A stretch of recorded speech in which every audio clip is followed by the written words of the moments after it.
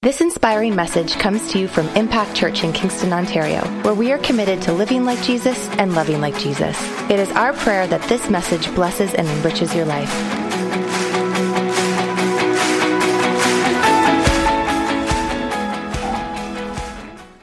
Scott did an absolutely amazing job the last 2 weeks. It was absolutely fabulous. And so I called him this week and I said, hey, can I just kind of jump on board and just carry on one more week, because there was so much good stuff. So I'm like, do I have your permission? So he said, yeah, sure, go for it. I had actually originally not planned to, but I landed on this idea of the parable of the sower. And the more I studied this week, the more I realized that it's got so much to do with what Scott talked about the last couple of weeks. So he talked to us about miracle growth. And he talked about how we need to plant our roots into the soil of the Word of God to pursue Him. And also last week he talked about how we need to allow God to prune us so that we can actually bear more fruit. And so we've talked about roots and we've talked about fruits, but today I actually want to talk to you about seeds. I want to talk to you about seeds, what they are, and what kind of soil they need to go into to truly produce that fruit, and so that they would germinate and start growing. I heard a story about a Native American who left the reservation to join his cousin who lived in the city. And one day he was walking down a busy street, and the Native American said, "I hear a cricket." His cousin was amazed because all he could hear was the traffic. After a short search, the man reached down and picked up the cricket. And when he stood up, when he stood up, he pulled out some change out of his pocket and he dropped it on the sidewalk. The noise was no louder than the crickets, but immediately several pedestrians stopped and turned toward the sound. The man then turned to his cousin and said, "See, people hear what's important to them." And so today, I actually want to talk to us about what is it that we're hearing. I want us to take an inventory of our own lives and look at ourselves and go, what are we hearing? What are we listening to? Are we listening to the voice of Jesus speaking into our life, or are we listening to the busyness, the cars going by, and the noise of our culture today? And so I want us to look at what Jesus had to say about this parable about the sower, and basically I want to talk to us about what we are hearing. So the parable of the sower is found in Matthew chapter 13. Jesus actually first speaks this parable in the first 9 verses, and then this is actually one of the only parables he actually then returns to later on with his disciples, and he actually breaks it down and explains the entire thing. So I want to read to you first from Matthew chapter 13, verse 1 to 9. It says, "On the same day, Jesus went out of the house and sat by the sea. A great multitudes were gathered together to him, so he got into a boat and sat, and the whole multitude stood on the shore. And then he spoke many things to them in parables, saying, Behold, a sower went out to sow. And as he sowed, some seed fell by the wayside, and the birds came and devoured them. Some fell on stony places where they did not have much earth, and they immediately sprang up because they had no depth of earth. But when the sun was up, they were scorched because they had no root, and they withered away. And some fell among thorns, and the thorns sprang up and choked them. But others fell on good ground and yielded a crop, some 100-fold, some 60, and some 30. And then he ends it off by saying this, "To him who has ears, let him hear." And so this is so interesting. I've actually been studying this parable all week, and I've never seen so many little nuggets. So if it's okay with you guys, today I'm going to actually give you a whole bunch of definitions from the original Greek words, because the more I was digging, the more I realized that, wow, there's so much stuff in this parable. So Jesus actually talks about 4 different groups of people. But the interesting thing is that all of them received the same type of seed. He's never differentiating about the seed. He's just saying that there is a sower, and he gave seed. So he's talking about the seed as the Word of God, and he's saying that what happens with that seed does not have to do with the quality of the seed. What happens with that seed has everything to do with what soil it goes into and where they're at. That determines that outcome. Or if I can say it like this, he says what they hear. Even though they're hearing the same thing, he's saying there's a difference between hearing and really hearing. How many of you know you can sit in church and you can hear the whole thing, but you didn't hear a thing? Right, that never happens here, right? Because you're all so attentive, and it's always so interesting, and But I've had days like that where you're like, That's why I take notes. That's how I hear. I really hear when I take notes. But I want to delve into those 4 different categories, and the first one is called the wayside. So he talks about how the sower sowed seed, and some falls by the wayside. So in verse 18, he starts explaining this to the disciples, and he says, "Therefore, hear the parable of the sower. When anyone hears the word of the kingdom and does not understand it, then the wicked one comes and snatches away what was sown in his heart. This is he who received the seed by the wayside." So what he's saying here is that this person only hears the word. They don't actually understand the word. So the word comes, they physically take it in, they hear it, but they don't allow it to settle in their hearts. And I think many times it's because we're afraid to let that seed come in and germinate because what will happen is it'll start pushing on some areas inside. So it's much better sometimes just to, okay, I'm just gonna hear that and let it pass on by because then I don't have to do anything in response. But what Jesus is saying is that it can't bear fruit because they're only hearing it. They're not taking it in. But think about this. A seed actually needs to be put into the dirt in order to grow. So what does the dirt represent? It represents our lives, as dirty and filthy as we are. How many of you know we have some dirt? We're actually made out of dirt. How's that? And so what we need to do is we need to allow the Word of God to come and settle right into our heart and start to grow. And if I can say it like this, a seed needs not only to be dropped on the ground, but it has to go into the ground, and it then has to receive water, which in the Bible actually represents the Word of God. It needs to receive sunlight, and if you think of the Son of God shining on that seed to start growing that seed, and then there's this wonderful process called time. In order for that seed to actually grow, there needs to be some time, and it actually sits in the dirt, and at first you see no growth whatsoever. But something is happening inside that seed, and it's drawing the nutrients of the soil around it, and it's taking that very water of the Word that is coming and giving it everything that it needs so that it can start growing and take root. And if I can say it this way, we're all made out of dirt. Isaiah chapter 64, verse 6 says that we are all an unclean thing. All our righteousness are like filthy rags.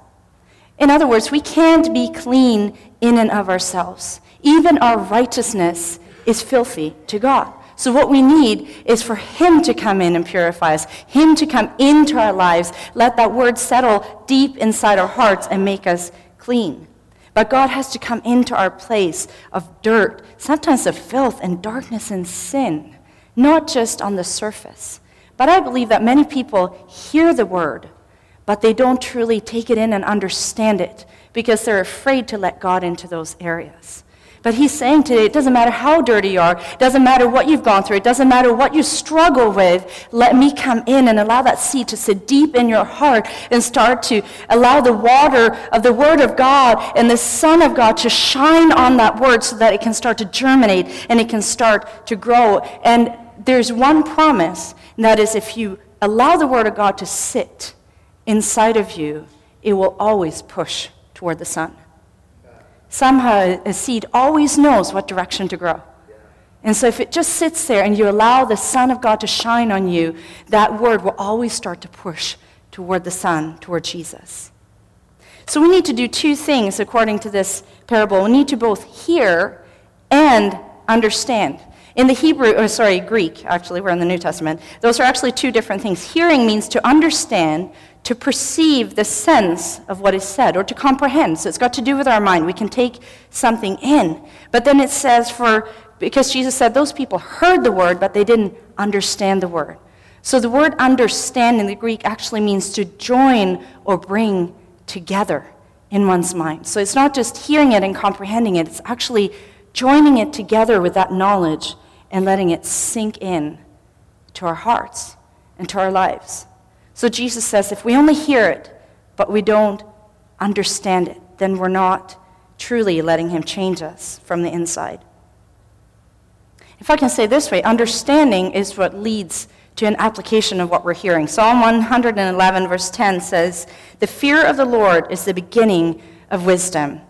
A good understanding, there's that word understanding again, have all those who do his commandments. So in other words, we can hear it, but if you want to apply understanding, you actually do his commandments. You actually do what it says. And it says here that the fear of God is the beginning of wisdom and understanding. So to truly hear him, we have to fear him. And not as in be afraid of him, but we have to fear him in awe and respect, to truly understand and take in that what he says is the way, the truth, and the life. And when we embrace him like that, and we don't just hear him, but we fear him and say, your word is the truth, and that truth can set me free, then we start to apply that wisdom deep within our hearts. Back in when Jesus was first born, there's that story of how the angel came to Mary and she conceived, and then they traveled far, so she has the baby. And then in Luke chapter 2, it tells the story of how the shepherds came and worshipped him, and the Magi came to worship him. And so all these things are happening around her. And I want to just read to you from Luke 2, verse 18 to 19. It says, and all those who heard about this marveled at those things that were told by the shepherds. So here they're hearing. But listen what Mary does. But Mary kept all these things, and she pondered them in her heart.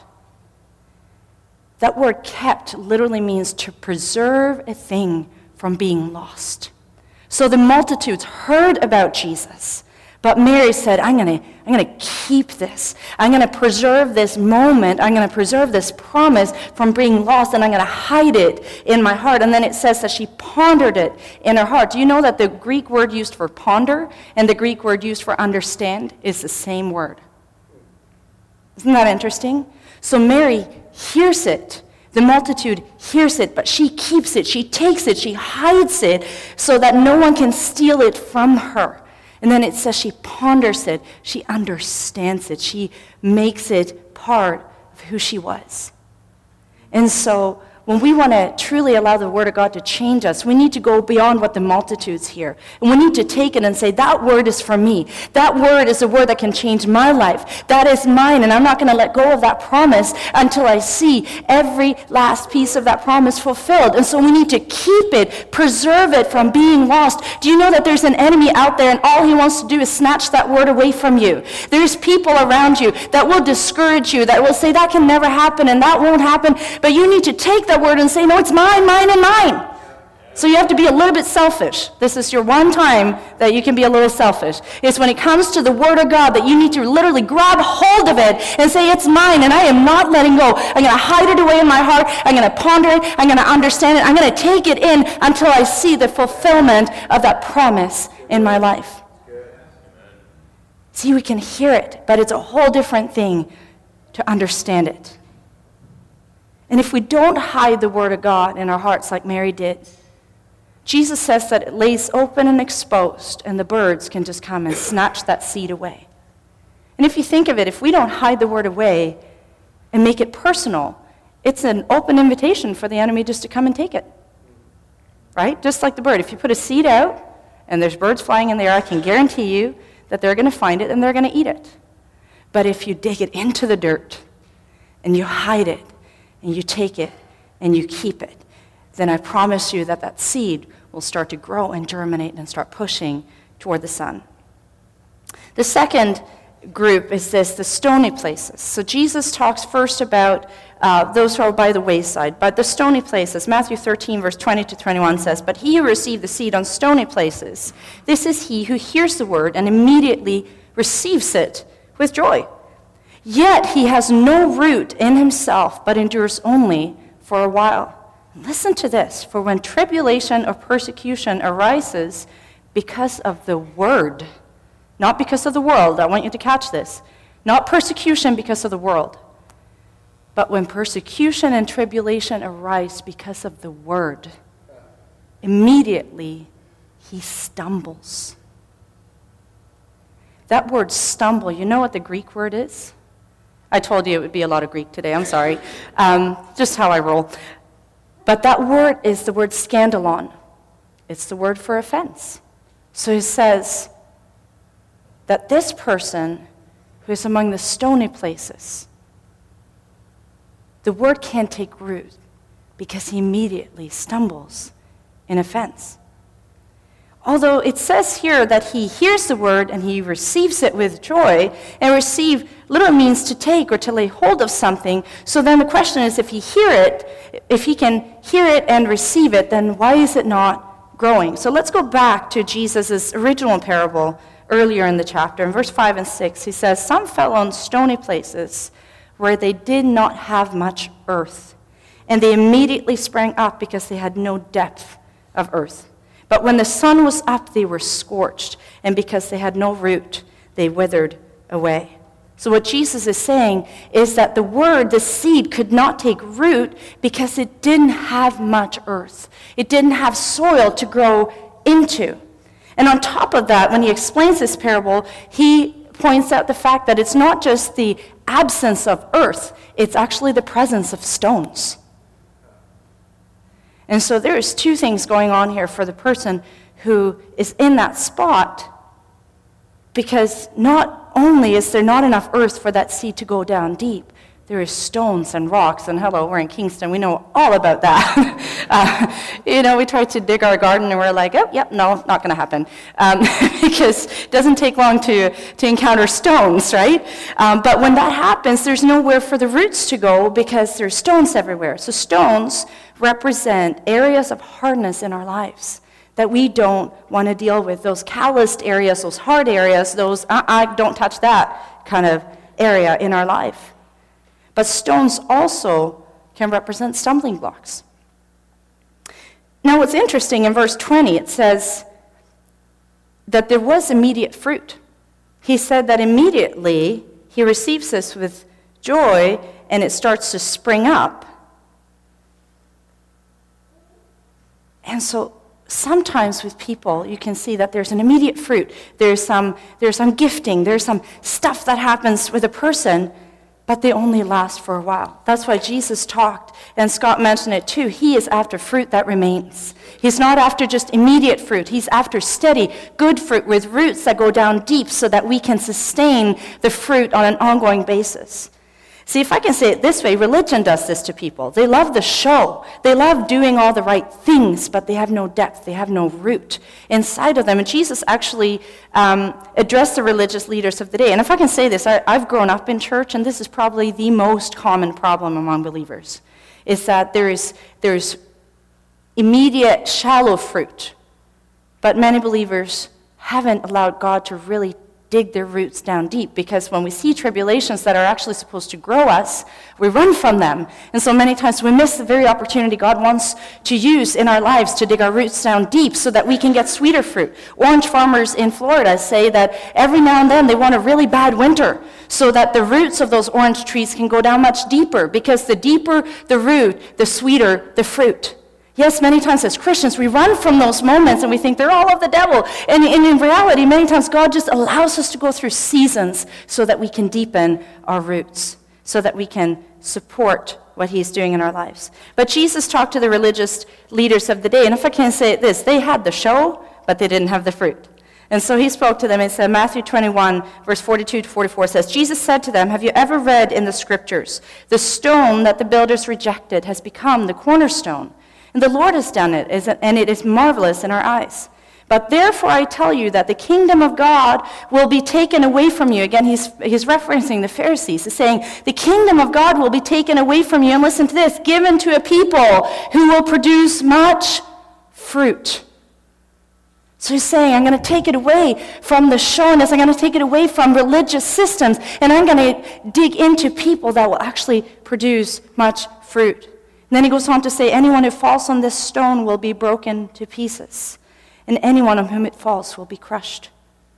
See, a stone can be a strong foundation, or it can be a stumbling block. Jesus is the cornerstone, which was actually meant to be the firm foundation that we build our lives upon.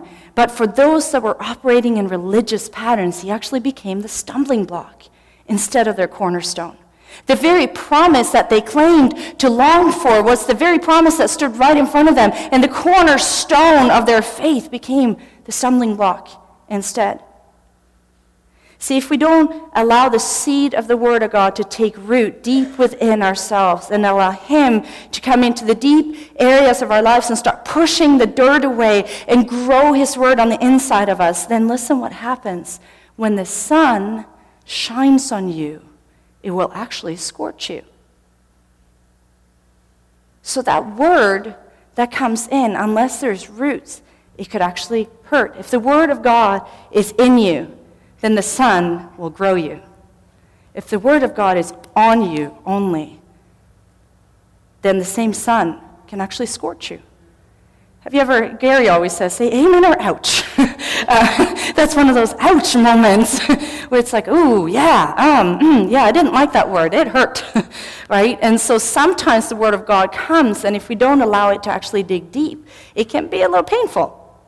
But God wants us to allow Him to come and push through those areas in our lives so that we don't become dry and wither away. But listen to verse 20, very interesting. It says, "For when tribulation or persecution arises because of the word," W-O-R-D, not the world. We think of tribulation and persecution as something from the world, but he's actually saying when the tribulation, which in the Greek means when pressure applied, a pressing together, comes because of the word, he stumbles. So can I say it this way? When the Word of God comes and starts challenging us and starts pressing all around us, it is there to squeeze out ourselves and to produce the character of Jesus on the inside of us. That's what the Word is there to do. So it says when tribulation, when the pressing comes of the Word of God, then we do one of two things. We either grow or we get burnt. And it's all in our response to that same word that comes. But I want to just define the word scandalon, which is the word used for stumbles there. Scandalon literally means to be offended, to entice to sin, to cause a person to begin to distrust or desert the one whom he ought to trust and obey, and to cause to fall away. See, the enemy is there to try to break relationships. The enemy comes in, and when the Word of God is starting to take root in us, the enemy comes in and he starts to try to sow little discord. He starts to sow offense because he wants to take us away from life-giving relationship, first and foremost with him, but also with others. So there's two people with completely different responses. He can either convict us and start to grow us, or the Word can sometimes offend us and cause us to fall away. But when the pressure of the Word comes in our life, let's allow it to grow us. Instead, we say it like this, and you've probably heard us say this if you've been here any length of time. We talk about character before function. See what happens when the pressure of the Word of God comes on us. It starts to build and refine our character so that we become more like Him. We talk often about an arrow and how God wants us to refine the shaft of the arrow before we start polishing the tip of it. Because it's actually the shaft that will allow us to shoot and hit the target straight. But so many times, and I'm sure you can relate, so many times we're so concerned about the arrowhead. And so we do everything to get more sharp on our arrow. But God says character first and the fruit will come. First character, then function. Allow the process of time. Remember, the seed needs to sit in the dirt. Allow the process of time to grow you rather than grow your gifting. See, we can always train gifting, but it's only character that will sustain that. Focus on growing it rather than using it. A tagline from our very church, from our logo, says, "Make your mark, leave a legacy." Can I say this? Character leaves a legacy.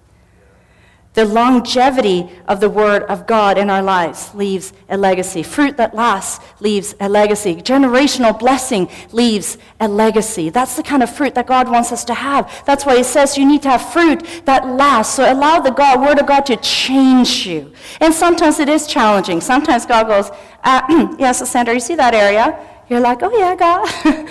Sure, come, refine me. And then He goes, oh yeah, it's going to hurt. You're like, oh, don't refine me. Maybe another day, Lord. I'm a little busy today. But when we allow the Word of God to come in us, it's amazing the kind of fruit that He will produce. Character shows the very heartbeat of God. Character produces legacy. Gifting doesn't. And we say this, don't let the gift of God take you. where the character of God can't keep you. God wants to produce character that will allow your gifting to take you into places where you won't fall from the temptation of the enemy. The third thing is this, among thorns. So Matthew 13, verse 22 says, "Now he who received seed among thorns is he who hears the word, and the cares of this world and the deceitfulness of riches choke the word, and he becomes unfruitful." The care talks about anxieties and distractions of the world that take us away from the very word of God that's supposed to grow us. And that word choke, when it says that the deceitfulness of riches and the cares and the anxieties and the worries of this world come, and that word choke literally means that the thorns come and they start to press around so much as to suffocate. Have you ever had that where you've had the word of God, but all of a sudden you feel like, oh, there's so much pressure and there's these things going on in my life and I don't know if I can truly believe that word and I don't see it happening because my circumstances aren't there yet, and all of a sudden you feel like it's choking out the word of God. Well, the good news is that we can actually start pulling those thorns out so that we can allow the word of God to take root. Isn't this just the most encouraging word so far? That's just lovely. I just feel like how everyone's like, wow, that's just so positive, encouraging, Caleb. I am getting to the last part because that's the good part. So, but I found so much when I was studying this week. So the word used here, when it says that it chokes out the word, it literally means a word uttered by a living voice that embodies a conception. So it's talking about the word of God that is conceived in your heart, and the enemy loves to come in and take it out right in that moment. But if we allow God to go beyond conception and allow that word to take root and fruit in our life, then there's nothing the enemy can do to stop that word of God from growing and from bearing fruit for generation after generation. See, the issue with thorns is that there's more than one type of seed growing in the soil. There's the seed, and then there's the thorns. So listen to this. I did a little study on thorns. First of all, they hurt. I found that out because we've had thorns in our backyard, and that was no fun. It hurts to take them out. And what I learned also is please take them out quickly, because the bigger they grow, the bigger the thorns are, and it's really hard to take them out after a while. So I learned that from personal experience. But what happens with thorns is that they take up the nutrients of the soil. They actually grow long and thick root systems that can overpower the plants around them, causing them to be choked out. They spread, and more thorns can pop up quite far away because of the long root system underneath the ground. And they cast shade on other plants that are growing and will choke them and limit their growth. And they're best dealt with when they're small plants, because if they're let to grow, often their root system becomes so strong that you cannot manually pull them out. How many have ever been there in your garden? Okay. So sometimes you actually have to hire in somebody to come and do it for you, or use special tools to do it. And can I say this? Sometimes the enemy comes in and he starts planting those things in our lives, but the Word of God is the most powerful tool. It's like a power tool that he comes and he gives us. And he says that even if those roots have been there for years, even if we're allowed things in our lives, he can come in and one moment in the presence of God can surpass all the manual labor we have of trying to change ourselves and trying to change our patterns. And what we do is we need to literally just surrender to Jesus and allow him to come in with the Word of God and just rip out those root systems and those things in our lives that may have caused damage. But the interesting thing is, I went back to the first time the word thorn was used. It was in Genesis chapter 3, verse 17 to 18. It's right after the fall of man and when sin entered the world. And God says to Adam and Eve, "Cursed is the ground for your sake, and in toil you shall eat of it all the days of your life. Listen, both thorn and thistles it shall bring forth for you." Before that, in Genesis 2, God says that every tree was good for food and was fruitful. But now, because of sin, these thistles and thorns come in. Another mention of thorns comes in Matthew chapter 27. When Jesus was in the process of being crucified, it says that they took thorns and they put them together as a crown. And they took a crown of thorns and put it on his head. And I thought, what a beautiful picture, how he takes the very curse of humanity and he bears it, blood-stained, upon his head because he wants to set us free once and for all from the curse of Satan. And so he can come in and he can take the very thing that's been bondage in your life. And because of his sacrifice, he can break the power of that very sin in our lives so that we can be free. And when the Son sets us free, we are free indeed. He's the best weed killer ever. And then he pours Miracle-Gro on, and it's awesome. But think about what happened. They took the very truth, the fact that he was king, they made a crown of thorns, and they mocked him. So very often what happens when thorns are present in our lives, they take a truth of the Word of God and they twist it. And the very thing that was supposed to set us free becomes a stumbling block and an accusation against us. That's what a thorn will do. A thorn will work that way and twist the very Word of God. Think about when he was hanging on the cross and they said, if you are the Son of God, why don't you come off that cross and prove your power? See, they were appealing and trying to entice him to use power to show who he was. They were appealing to the charisma, the gifting, and the power in his life. But what did Jesus do? He was absolutely silent. And he allowed the character and the love and the forgiveness to flow out of his heart. And the very people that mocked him, he turned and said, Father, forgive them. They don't know what they're doing. They don't know what they're twisting. They don't know that the very thing that was meant to set them free is now trapping them in their own offense and in their own words of accusations. See, he could in that moment have called on legions of angels and come and just gone, I'm the Son of God, I'm going to prove it to you. Instead, he allowed the fruit and the character to prove to them the purpose of which he came. See, thorns twist the Word of God. Thorns take truth and turn it into accusations. Thorns seek power to prove authority rather than character. Thorns attack our trust in him and turns it to the world. Thorns attack our priorities and distract us. Think about this. It says that the cares of this world distracted them. But Jesus says, cast your cares on me. And it says the deceitfulness of riches deceived them and took them away from God. Yet Jesus says, seek first the kingdom of God and all those other things will come. Cast your worries. So really, this is a distraction to take us away from the very Son of God that is there to free us. And the answer of this to this distraction simply is to be courageous. See, courage, Cameron actually said this years ago, I stole this from him. Courage isn't the absence of fear, but instead it's the tenacity to do what is right, no matter how afraid we are.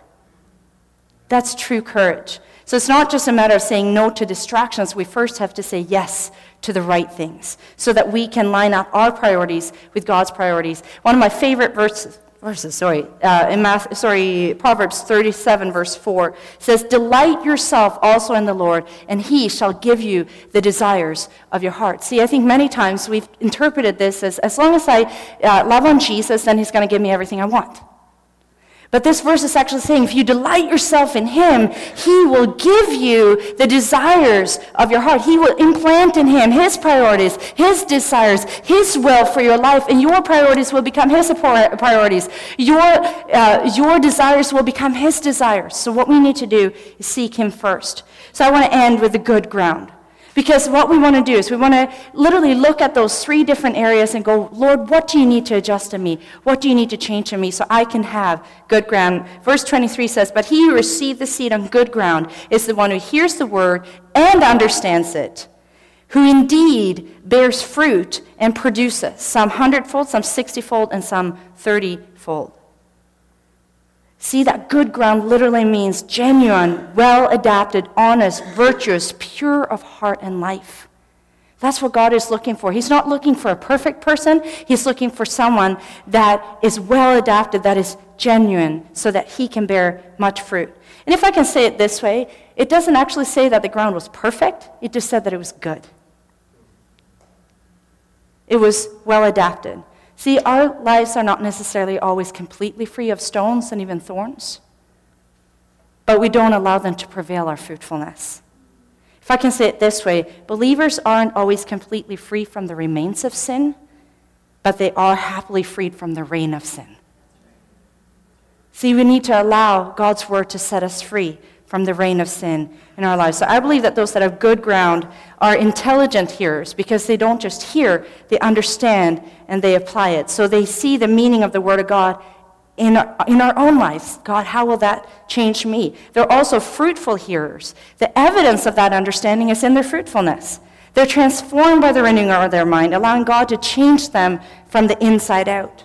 So we need to hide and protect the word of God in our heart. We need to hear and understand the word of God and apply it. We need to allow the pressure of the word of God to grow in us, not offend us. We need to allow the roots to go deep and to allow God to develop our character and refine our shaft. We need to weed our gardens, if you will, and we need to put God first. And the reward is this, that he said that you will produce 100-fold, 60-fold, and 30-fold. Can I say this? Sometimes Christians get so caught up in comparing. So how much fruit do you have? How much fruit do I have? And you're better than me. But I think that actually fruitfulness does not have to do with numbers. Fruitfulness has to do with health. So what God is after is healthy ground, healthy soil that he can grow in. It's not about how many giftings you have or how many giftings they have. It's not even how big the church is or how small the church is. I believe that there's massive churches out there with very little fruit. And then there's tiny little churches out there with tons of fruit. It's not about numbers. It's about health. See, health has to do with our motive. Like Scott said, the fruit isn't for us or about us, because God will increase what is healthy. So what we need to worry about is not how much fruit to produce, but we need to worry about just being healthy. And we need to allow him to come deep in our hearts, dig into that dirt, and start pushing through, pushing away the areas that have hindered us, those things that have trapped us. And if we have thorns and thistles and whatever else, I kept saying thistles to Cameron yesterday. He's like, you got to get rid of that thistles thing. So I didn't want to say it till now. I did it. Thorns and thistles. There we go. But we need to allow the word of God literally to rip them out of our lives. And 1 Corinthians 3:7 says, so neither he who plants is anything, nor him who waters, but God gives the increase. So we need just to sit before God and say, come, change me, transform me, challenge me, weed me, do whatever you need so that I can be good soil for your word to take root, go deep down and start to shoot up towards the sun so that I can bear much fruit that will remain. Ushers, if you want to come forward, I just have one little thing I want to give you guys as I close today. But I can say this, a healthy seed has incredible potential because God is an exponential God. You can go ahead and hand those out. So a seed, I'm going to use a kernel from a wheat today as an example. But think about this. One head of wheat usually has about 50 kernels. If you take 50 kernels and each one produces one more stalk of wheat, how many kernels do we have? Do we have a mathematician in the house? Okay, I'm going to give you the answer. It's 2,500. If those 2,500 kernels all produce one more stalk of wheat, do you know how many we have? 125,000 in one sitting. Can I say God is an exponential God? See, a seed has within it an exponential growth process. Now, Mark 4, it's the same parable, but Jesus finishes off by saying, consider carefully what you hear. Consider what you hear, because with the measure you use, it will be measured unto you and even more. Think about this. There was 12 spies that stood before the promised land, and they were sent into the promised land, and they all saw the same thing. They saw, this is the land that God has promised us. All 12 came back to report, and 10 of them said, I know there are grapes, but did you see the size of those giants? The 2 came back, Joshua and Caleb, and they said, I know there are giants, but did you see the size of those grapes? See, they were looking at the very same thing. They were looking at the promise of God. And the measure that Jesus is talking about, I believe, is with the measure you use, it will be measured to you. So he's saying, will you have faith?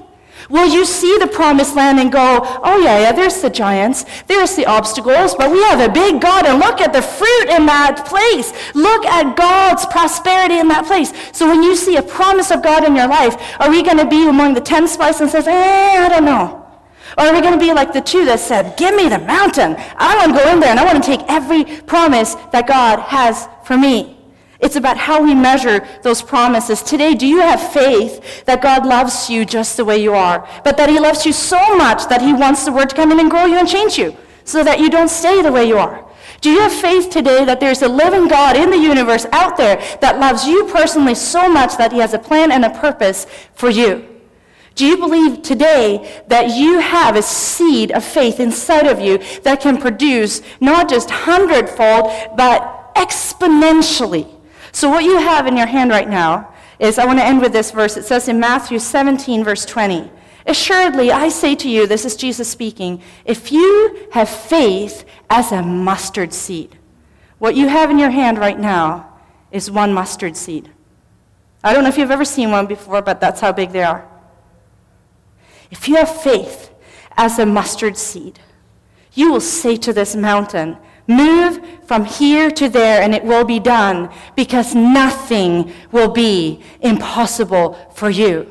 With the measure you use, that will be measured to you. If you have faith that God can use you, then he will. If you have faith that God's promises for you, and you take it like Mary, and you hide it, and you hold it, and you allow it to take root, then God's promise will come through, because it always pushes through when it sits in the ground and allows the sun to shine on it. Would you stand with me this morning? And I just want to show you a picture. I don't know how many of you have seen a mustard seed before, but I want to show you the size that the seed will grow into if planted. If you want to throw that up there, James. This is the size of a mustard tree. So what Jesus is saying is, he's saying if you have just a little bit of faith, he's actually not so concerned about how big your faith is. He's concerned about how much faith you have in a big God. And so this morning, I want to challenge us to take that faith and to realize that whatever it is that has come into our lives, whatever stones, whatever thistles or thorns, whatever, I had to think now, whatever it is that may have clouded our lives, that may have caused us to just hear and not understand, we need to allow the Word of God to come into us and change us and take that little seed, plant it into the ground, and believe that God will produce a harvest like that. And so I want you to take this little seed, and I know this is completely cheesy, but I woke up with this phrase, literally, you have the potential to be exponential. You have the potential to be exponential. So every time you look at that seed, I want you to think about what God can do in you and through you. Please don't flush them down the drain, because apparently they grow in pipes. So don't try that, because that could be very dangerous. But keep it in a safe place in your little baggie, and every time you look at it, I want you to remember that you have the potential to be exponential. Do you want to know what my faith is? My faith is that we will be a church that will change this generation. My faith is that God will give us a home soon.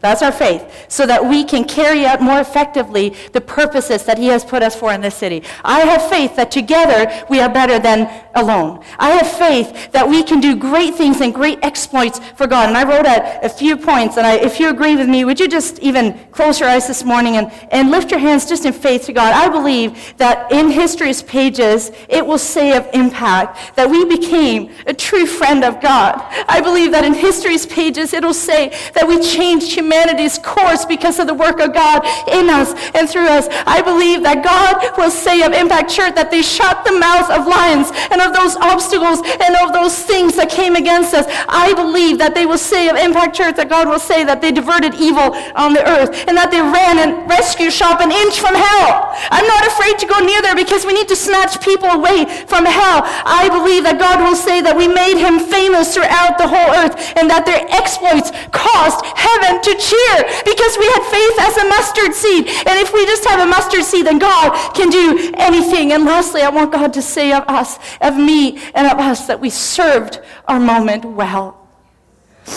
At the end of our days, there's nothing more that I want to hear than well done, you good and faithful servant. And so, Lord, we come before you this morning.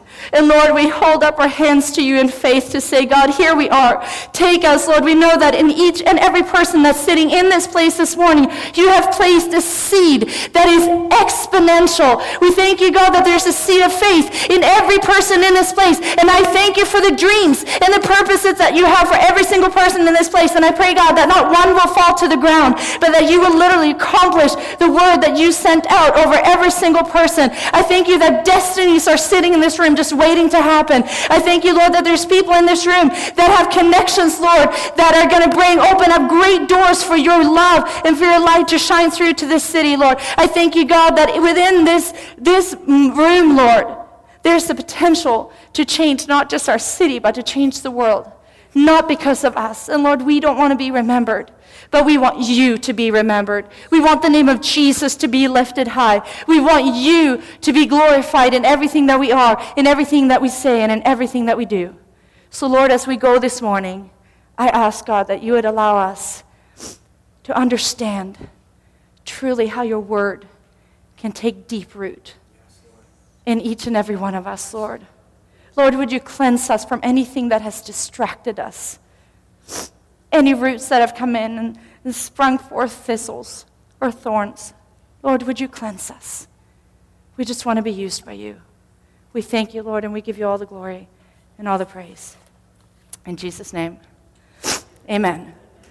Thank you for taking the time to listen to one of our messages from Impact Church. We hope and trust that this message encouraged you. If you want to find out more information about our church, check us out online at www.impactkingston.com.